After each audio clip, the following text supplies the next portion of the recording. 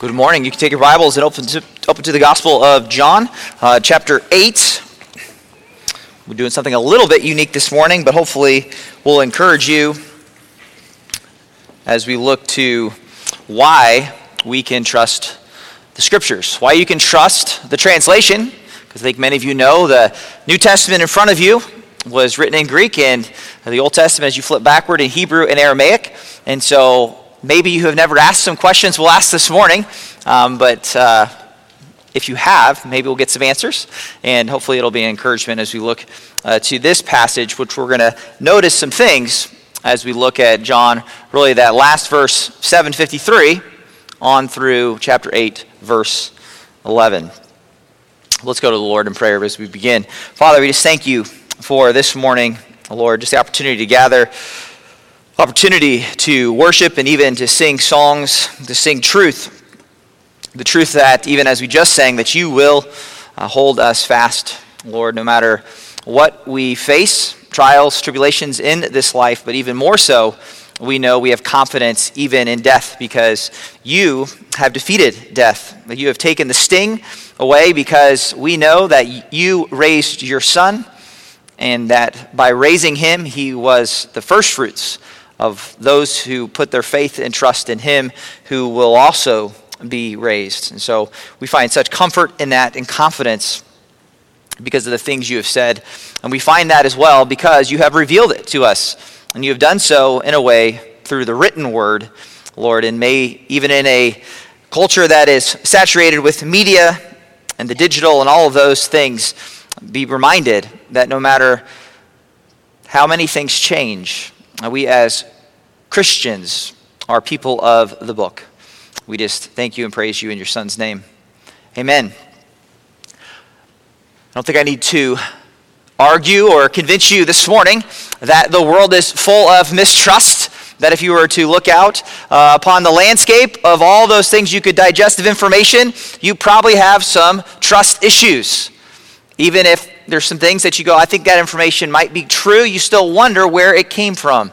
I even find myself watching the news or reading information and asking kind of further questions of, especially if you watch a video, was that changed in some way? And now we have artificial intelligence and the ability to really, to the naked eye, the human eye, we can't tell, is that real or was that fake? And it just causes all kinds of questions of who can we trust, how can we trust it, and what are we going to believe is true?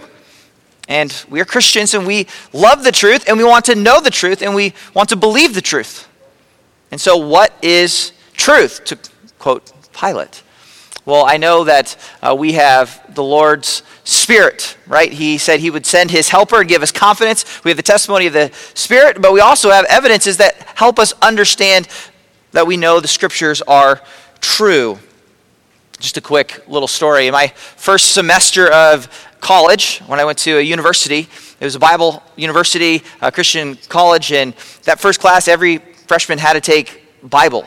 And so part of that, I think it was 15 credits I took that semester, I had to take a Bible class. But what I found out very quickly is a lot of the things that I had grown up with assuming about the Scriptures, not everyone else assumed, particularly the inerrancy of Scripture, the infallibility of Scripture.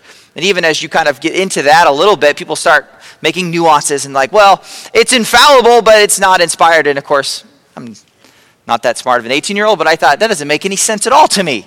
This is God's word. How can it be false or untrue in any way? And so I remember kind of debating my professor at the time, and he just loved it. You know, he was an excellent teacher. That part, I think, was absolutely true.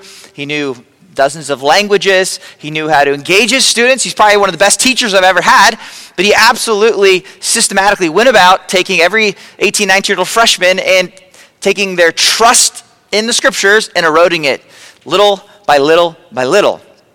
And I've kind of shared this, I think, before, but I remember when I got into seminary and we take Old Testament introduction, and a lot of that is looking at a lot of the things we'll look at this morning, particularly that more the Old Testament, the Hebrew Scriptures, and textual criticisms, and all those things. And there's some good things about text criticism that we'll look at this morning, but there's something else called historical criticism that came out of Germany, where there's a lot of bad things and a lot of distrust, where everywhere from the beginning of Genesis all the way through, he gave us, there's 10 views, and we just don't know which one's right, and was Israel really even a real nation? It's probably just a bunch of Canaanites who created some fairy tale story to unite them so they could take power in Canaan, and I'd never heard any of these things up into that point in my life, and I didn't have the confidence, per se, to know how to respond.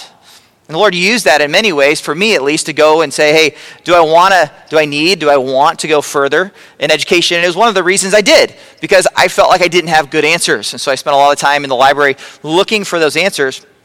And so I would say, really, for me even, it's a heart and it's a passion. It should be for every pastor that you have confidence in the scriptures, that you have confidence even so much that you, as I would say, hopefully a good English reader, can take an English Bible and rightfully divide and understand the Word of God within some helps of context and just good reading ability, because it is clear enough for us to understand.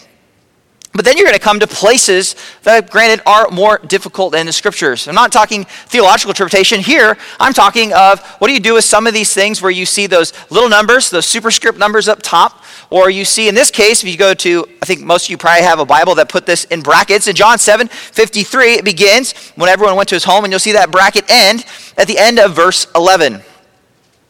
And depending on if your Bible has little notes at the bottom, I think it's kind of funny. Mine actually doesn't, so you have to assume. I just know what the brackets mean because it doesn't tell me what they mean. But what it's saying here, by putting it in brackets, it's saying, and your Bible probably says something in there, that it's not found, this story is not found in the earliest manuscripts.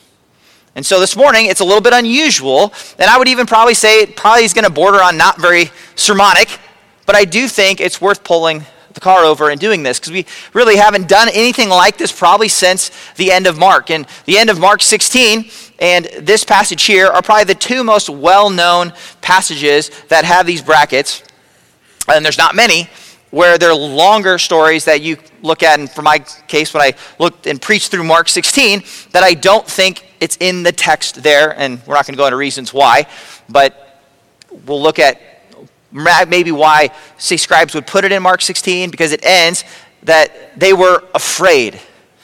And the human mind goes, that's a terrible way to end a story. They were afraid. And they add a little bit about the Great Commission and a little bit about the gospel going forward in the end of Mark. You understand why someone tried to add to it, but we know from various manuscripts that it is more than likely the shorter reading is the correct reading. And I think if you looked at the internal evidence of Mark, you're going to see as well why that's a fitting ending to the end of Mark, because fear is such a huge part of the book of Mark, and that they were marveling and they were amazed and they were afraid.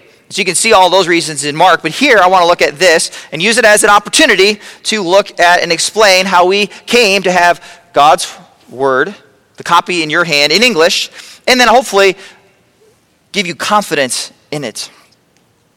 Again, unusual because you don't find it very often, but I feel like it's worth answering those kinds of questions as they came up, particularly because I'm going to take the view that this is not in the original, and therefore I feel like I need to do some explaining when you find it in your English Bible and go, well, why do you think that, and how do we understand that, and then why should that not erode confidence in the scriptures? So let's first look here. And as I said, because it's not typical sermonic and I'm taking a view where this is not in the original, therefore the context is not going to matter as much to us, except for to say I do think the internal evidence of 52, they answered him, are you also from Galilee? Search and see that no prophet arises out of Galilee, actually has a nice flow into verse 12. If you take this out, which in the earliest manuscripts it does not exist in them, that it would flow very nicely into, then Jesus again spoke that I am the light of the world, and would even play off the Feast of Booths, which had two significant things in the Feast of Booths, one being the water ritual and one being a lighting ritual. And so there's that part of this evidence. But let me read out just first, and I'll put them up here, these kind of 6 general reasons that if you read kind of the majority of commentaries, why those people that are smarter than me believe the text is not original to John. Number 1, you're going to look and see that the story here of the adulterous woman is missing from all the Greek manuscripts of John before the 5th century. That is to say, for the first 300, almost 400 years, there is no manuscript that we have today that has this story with it in the Gospel of John at all. Number two, all the earliest church fathers omit this passage in commenting on John and pass directly from John 7:52 and John 8:12. So they seem, if whatever text they're using doesn't warrant a comment because it's not there. Number three, the text flows nicely, as I said, between 7:52 and 8:12 if you leave out the story and just read the passage as though it was not there. And number four, this is assuming a lot this morning of you, and so forgive me at times where I'm perhaps assuming too much, but a little bit of church history of the kind of the Eastern and Western schisms, that particularly the Eastern fathers, the Eastern church fathers, never cite the passage before the 10th century when dealing with the gospel. And so that's very, very late at that point. You have some Western church fathers like Augustine who mentioned it in the 6th century. Number 5, when the story starts to appear in the manuscript copies of the Gospel of John, it shows up in 3 different places. I think this is huge for me, at least, as I look at this and try to evaluate that you find it in the manuscripts in different places. So they don't know where, it seems, it best fits. So they have a story they believe is historical, they don't know where to put it, and it pops up in 736, 744, John 21:25. And particularly difficult is the fact that someone even puts this story in Luke 21, verse 38. It shows up after that in Luke. And then in particular, as you kind of study and look, just the style, the vocabulary is very different than the rest of John's gospel, especially if you look at units or paragraphs in each of these. Particularly you think of when it says in that third verse, the scribes and the Pharisees. John doesn't use that term ever throughout the Gospel of John. He doesn't say there aren't scribes. Clearly, there are the scribes and the Pharisees. He just doesn't typically use that as the way to address Jewish leaders. He doesn't use it anywhere else in the Gospel of John. And so those are kind of the 6 general reasons why people look at this text, which isn't found, and have to compare to the earliest manuscripts where it's not found, later manuscripts where it is, and they're going to make a decision, and they're going to put the brackets around it and say, we don't think it's in there. You may ask why they don't take it out. And that's just their decision to, rather than take it out, but then just simply to inform and put the brackets in to kind of make that kind of footnote. And that's just kind of what most translations have chosen to do. But these are kind of the major reasons. And just to give you a few different commentators, some of the ones that I've used throughout my studying the Gospel of John, I really appreciate D.A. Carson's for looking for a good commentary. It's more technical in the Gospel of John. He says this, that despite the best efforts, as I said, there are some reasons, and even we're going to look at this story a little bit in detail towards the end. And there's some things that the story does, particularly the way Jesus interacts with the Mosaic law, that kind of feel like the way over and over again Jesus has attacked, not necessarily attacked, but he has, you could say attacked the Jews in John and their understanding of the law. And he does so here as well.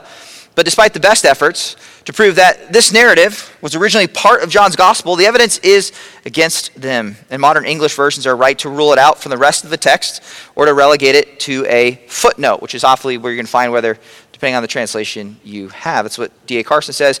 Bruce Metzger, who is very known for textual criticism, one of the main authorities, I think he, until like 2002 is when he died, but he says, quote, the evidence for the non-Johannine, which simply say outside of John, the non-Johannine origin of the pericope, which is a fancy way of saying paragraph of the adulterous woman, is overwhelming. That is, the evidence for it not being there is overwhelming in his mind.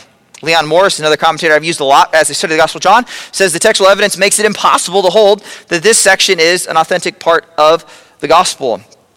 And Andre Kostenberger, professor down at Kansas City there at Midwestern Baptist Seminary, says in his commentary on John that this represents overwhelming evidence, talking of, in general, the 6 that we listed, that the section is non-Johannine, which is to say it is not in John. So I say that to present in general why you see those brackets, why the majority of commentators, if you're to look, say they don't believe it is original, and also just to give you a little bit of, of my study to say I'm not alone in kind of looking towards that. But I also want to look not only why I don't think it's there, but also look at the way that we've come to have the English Bible you have translated from Greek in your hands this morning. Because that'll help us understand the process, hopefully as simple as I can put it, that they come to understand what they translate into the Bible today and how they have confidence that we have the scriptures as presented in the original. So with that said, the first printed Greek New Testament published by Erasmus was in 1516. That is to say, the first time you have a printing press where things get printed and things get a little more accurate, as it were, is in 1516, which is to say 1,500 years have gone by from the writing, say from the mid to the late first century of the New Testament, where everything is meticulously handwritten and copied. It's passed down, handwritten, over and over and over. Now when we say, even if you look at our doctrinal statement, we talk about the scriptures, we look at the inspiration and the inerrancy of scripture in the originals, but then we also affirm that we have a faithful representation of that original. But it's true, we don't have, just speaking chiefly here of the New Testament, the original copies of the New Testament. But before that kind of gets to where you go, well, then how can we know anything? That's why I want to kind of look at this morning. It is to say, I think you can even see that maybe, well, I think clearly in God's providence that he did this in a way because we have a tendency where we would make those probably idolatrous. I mean, if you look at the British Museum and you see all those documents, something where we'd probably even, you see it within, especially the Catholic Church, where they make those things, things that they go and they worship, which is the wrong way of viewing Scripture. Even, in fact, that's exactly what's been an issue through the first 7 chapters of John, is they keep missing the spiritual for the physical. And so I think there's even good reason why God in his providence doesn't allow us to have those original manuscripts. But I also believe we can be confident that the text that we have came to us and was faithfully preserved by copyists. Now, if you were a poor student, if you were someone like me at times where I can be particularly a little careless, I'm always amazed at my little boys. They take after their mother. They do very good at drawing inside the lines when they color. I was very bad at it.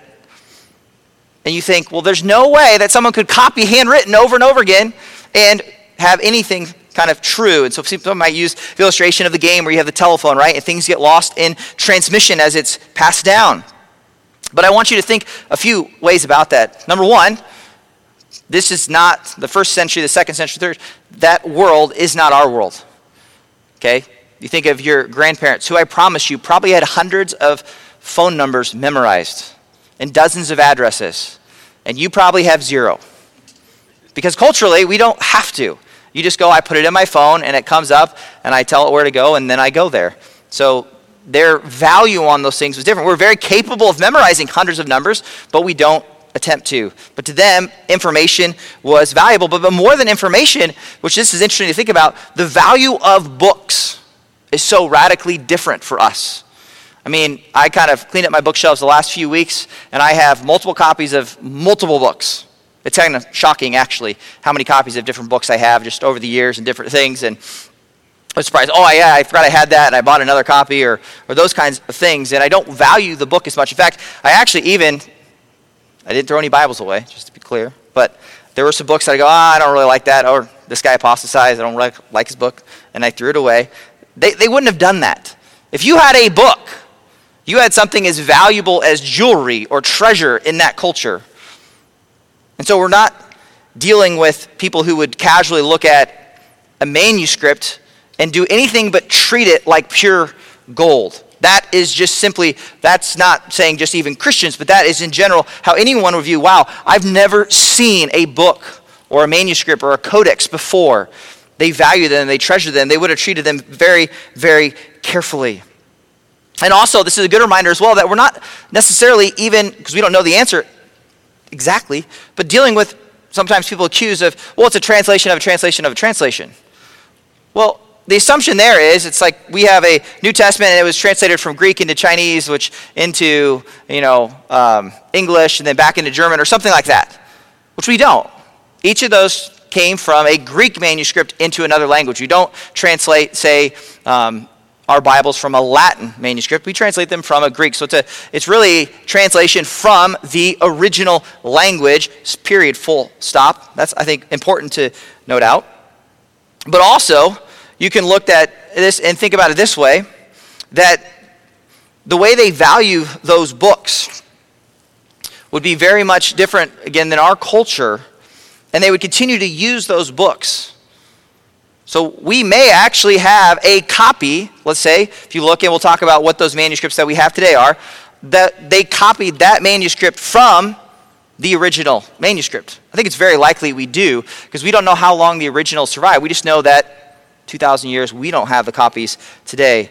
A great example of this is one of the texts that they call the Codex Vaticanus, which is a copy of the New Testament made in the 4th century, so the 300s.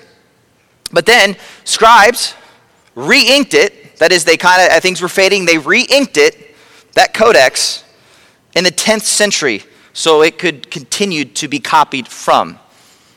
So just to look at that codex, which would be that copy of the New Testament, they copied not from copies, they copied from that book from the 300s for over 600 years. And then they re-inked it to keep using that. So I just think that's one of those ways you have more confidence as you think about it. They're not casual the way that we are casual with books. They continue to copy from the original. That isn't to say there is no variance or human error, which we'll get to. But it also could very well be that the very copies we have, some of them could very well be copies of the original. Not, again, as sometimes I think it's accused, copies of copies of copies. No, it could be literally the copy. They used the original to copy from that. So when you think, though, as well, of what do we have out there, this is where it gets a little bit, not too technical, I think we can keep it pretty simple, but when you look at the number of manuscripts, which at first, when you don't have a context, seems like a lot, but I think once we give a little context, will seem amazing how many different manuscripts we have of the New Testament. A couple definitions, uncials, there's texts that are called uncials, it's where they are all in capital letters. There's minuscules, which are manuscripts that have in small letters. I was never taught capital letters, and I had a Greek professor who thought that was like criminal. So if you give me a Greek New Testament and in capital letters, it's actually really hard. I can kind of make it out, but a lot of times you're just taught the lowercase, and those would be the minuscule texts. You have lectionary portions, which is to say they were used in services. They're kind of portions, whether weddings, funerals, churches that would have different pieces in, say, a psalm that's in that lectionary for that purpose. We have those. And then we have the oldest manuscripts, which are the papyri, which are the oldest written on papyrus, which is from a plant that kind of grows along the Nile. So what we have is over those combined, over 5,800 manuscripts of the New Testament. And this is, you'll see in a moment, the context of this is amazing. 322 uncials, 2,907 minuscules, then there's 2,445 lectionary portions, and you have over 140, and actually that continues to grow. Sometimes they find pieces of New Testament, and there might be smaller pieces of a certain section. Say, I think the most recent one was, I think papyri, the number 141 is they found a piece of Luke, and they're able to take that, and they can date it, and then they can compare it to what we have today, and they can see that we have the same thing today, and they can therefore see the accuracy of it. But these are just numbers. Well, the goal would be for you to be confident. Well, how does this bring confidence to your understanding or to your confidence in the Scriptures? I think a couple things. Number one, that the abundance of manuscripts, this 5,800, should give you confidence in your New Testament. And again, we could talk even more about the Hebrew Old Testament and the lengths that they went to be accurate there, but just keeping it within this realm of the New Testament, as it applies to here, our text in John chapter 8, is the abundance of these manuscripts. So there's 5,800, okay? And you start to look what else is out there from those kind of within a few hundred years of the New Testament and of those books that people feel very confident they have an accurate description of those books as well. I'll give 4 examples. The first one being that of Julius Caesar's Gallic Wars, 58 to 50 BC. They have 10 existing manuscripts. They're all dated from the 10th century or later. But no one questions whether they have what was written there. 10. 5,810. There are 20 manuscripts of Livy's Roman history, roughly written around the time that Jesus was alive. There are 2 manuscripts that exist for Tacitus's Histories and Annals, which were from around the turn of the century, 100 AD. But even then, they're not originals, right? They have a manuscript that dates from the 9th and one that dates from the 11th century. And then you have 8 manuscripts of the history of Thucydides, who lived between 460 and 400 BC. Now it's all compared to, we have 1,500 manuscripts. Because the issue is, and this is what I think will help you understand and I think give you confidence, that the more manuscripts you have, the more you can have a baseline, the more you can check things. Because how if you have simply one manuscript, say of John, let's say you have 2, because that would probably be the biggest challenge, right? You have 2 manuscripts of John that date from, let's say, 300, 400, and one has the story of the adulterous woman and one does not. Well, it's very difficult to go, well, how can there's not enough to compare. But as you get hundreds and hundreds and hundreds and thousands of manuscripts, there's a lot of comparison, and then you can use simple observation to start to make reasons for, and I think you can argue for why this is original, and understand and have confidence that this is what was there. And you have reasons then why this is not there, or even you start to think of reasons, as I said, say in Mark, where people looked and reasoned, this is why perhaps someone would have added, because sometimes they'll add clarifications in a way that sneak in there, but we can even see there that that is a clarification not meant to be original. So I think the abundance of manuscripts is really, really helpful to understand. We have 5,800 relative to less than a dozen for many other classical works. And yet people, again, don't doubt that. They simply leave that kind of doubt for the scriptures. We have confidence in that. But like I said, it leads to this, number 2, that there's an ability to compare text. F.F. Bruce put it this way a generation ago, that if the great number of manuscripts increases the number of scribal errors, he's saying that because you have so many, you're going to have more errors. That's one of the reasons if you see people quote all the errors, the variations, part of that is simply because we have so many of those things, and it can be something very small that equals multiple just because, a little thing was added here or there. And so he says, if the great number of manuscripts increases the number of scribal errors, it increases proportionally the means of correcting such errors. So the margin of doubt left in the process of recovering the exact original wording, which we believe that exact original wording is the inspired word of God. We believe the scriptures when Paul tells Timothy that all scripture is inspired, breathed out by God, that we can have confidence in the truth. And it's very, he says, remarkably small, the idea that we don't have exact original wording. Now, as I said, these copies as you have them, they don't all agree, but the more variations you find, the helpfulness is that you can use that ability to have a control, and control over which readings are the original ones. The ones that have more variance, but yet then they tend to be more self-correcting for the ones, and especially the older originals that we have. This being a great example of that, because you can look and you can see the older ones don't have it. You can see Eastern Fathers not commenting until the 10th century. You can see early Church Fathers not commenting at all. And you can put 2 and 2 together and have confidence. Okay, I think what's original here is just going from 52 to verse 11 in chapter 8. And so the abundance of manuscripts, I think the ability to compare gives you great confidence. And then thirdly, as I was saying, the negligible difference in the text in the end. It's very much overstated the number of variants in the things. Bruce will go on to say that the variant readings about which any doubt remains among text critics of the New Testament affects no material question or historic fact or Christian faith and practice. That is to say, the majority of those variations are insignificant. They don't change anything about theology, about the nature of Christ, or anything like to that nature. And you can very much often tell what the original text was meant to stay. None of those challenge any basic Christian doctrine. So you take all of that, I think it is, to me, very encouraging. I know it's a little technical, and I know it can be, maybe it's a little more on the boring side, but if we're going to say, theologically, from Scripture, that all Scripture is inspired by God, that we know even how it was transmitted by Peter. He says that this Holy Spirit carried along the biblical writers as they wrote. You then have to say, okay, the originals were inspired because that's what the Scriptures say. But this is what leads us to have confidence that we have not the original, right? But we have an accurate representation of the truth of the original. And therefore, you can hold that Scripture as precious because it represents the original text of which was inspired and infallible that God wrote to his people.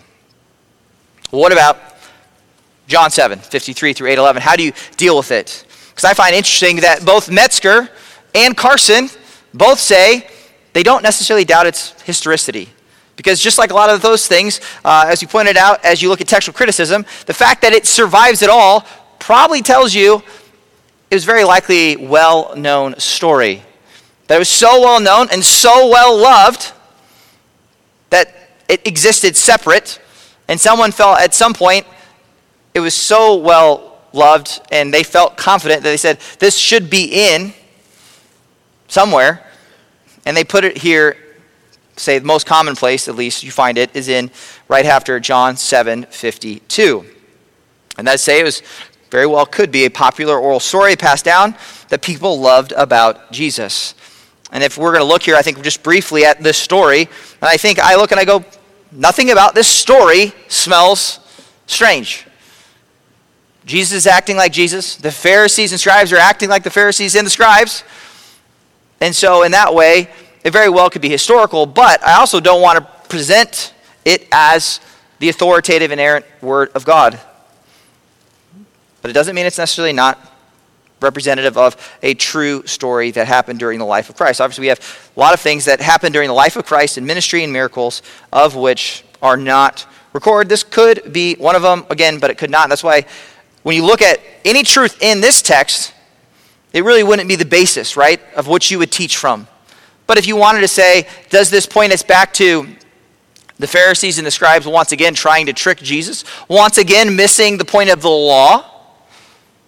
Once again Jesus saying, let me reorient your wrong understanding of the law, which was the point to that you are all sinners, which he does very powerfully in this story. And so in that way, I think you can look at it and say, okay, even if I'm fairly confident it's not Johannine, that is original to John, I think you see some similarities here throughout the gospel. Whether it even be, say, in Matthew, where Jesus stands against the Pharisees' view of the law by saying, go learn what this means, that I desire mercy and not sacrifice. If even you go, why did they insert it here? Probably because it made the most sense, because you saw the issue with the Sabbath and the issue with the law. Where he's just said in John 7:23, if you flip back, if a man receives circumcision on the Sabbath, so that the law of Moses will not be broken, are you angry with me because I made an entire man well on the Sabbath? Going back to John chapter 5. And when he heals that man, you remember what he says? He tells him to go and sin no more, which is exactly what he's going to tell this adulterous woman here.